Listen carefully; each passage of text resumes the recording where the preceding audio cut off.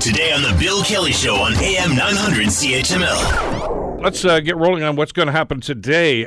We've talked about the shorting crisis here in the city and in the province, for that matter. There's two main factors to that. One is stock. We don't have enough facilities, of course, for housing, and price. Well, a city councillor has an idea that may actually solve both of those problems. Ward 3 Councillor Matthew Green wants the city to explore the idea of laneways that could be used as locations for tiny homes. He is the city councillor, of course, for Ward 3. Matthew Green joins us here on the Bill Kelly Show to talk about this. Councillor, thanks so much for the time. Good to have you with us today. Thank you for inviting me on your show this morning, Bill. Well, let me ask you about the concept of this. We had a discussion, I guess, Matt, a couple of months ago with somebody from the Social Planning and Research Council about this. And I guess it came up because there were a couple of houses on laneways, and people were saying, hey, why can't we do more of this? Talk to me about how you kind of took that idea and are running with it now.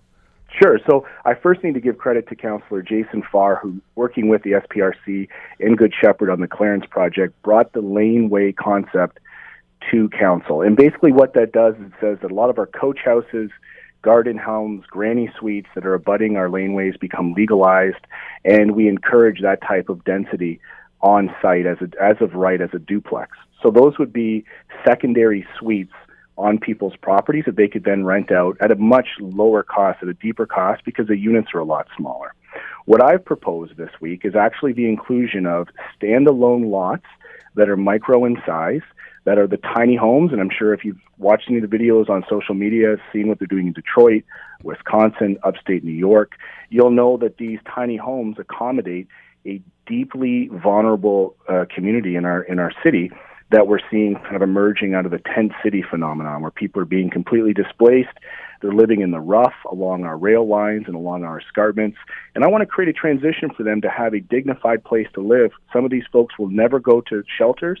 They might not want to live in city housing.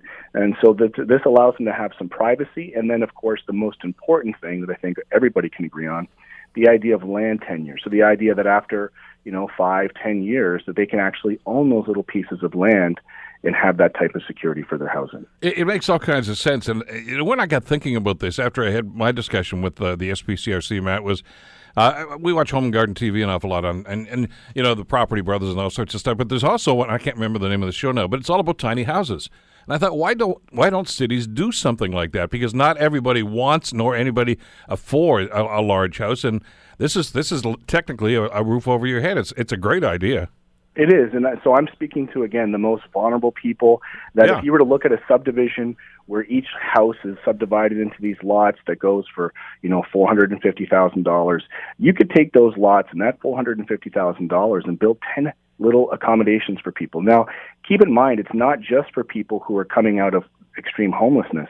As you've identified, there's also a market, a middle-class market or a minimalist market who would prefer to downsize and not have all of their life's savings and investments in their real estate.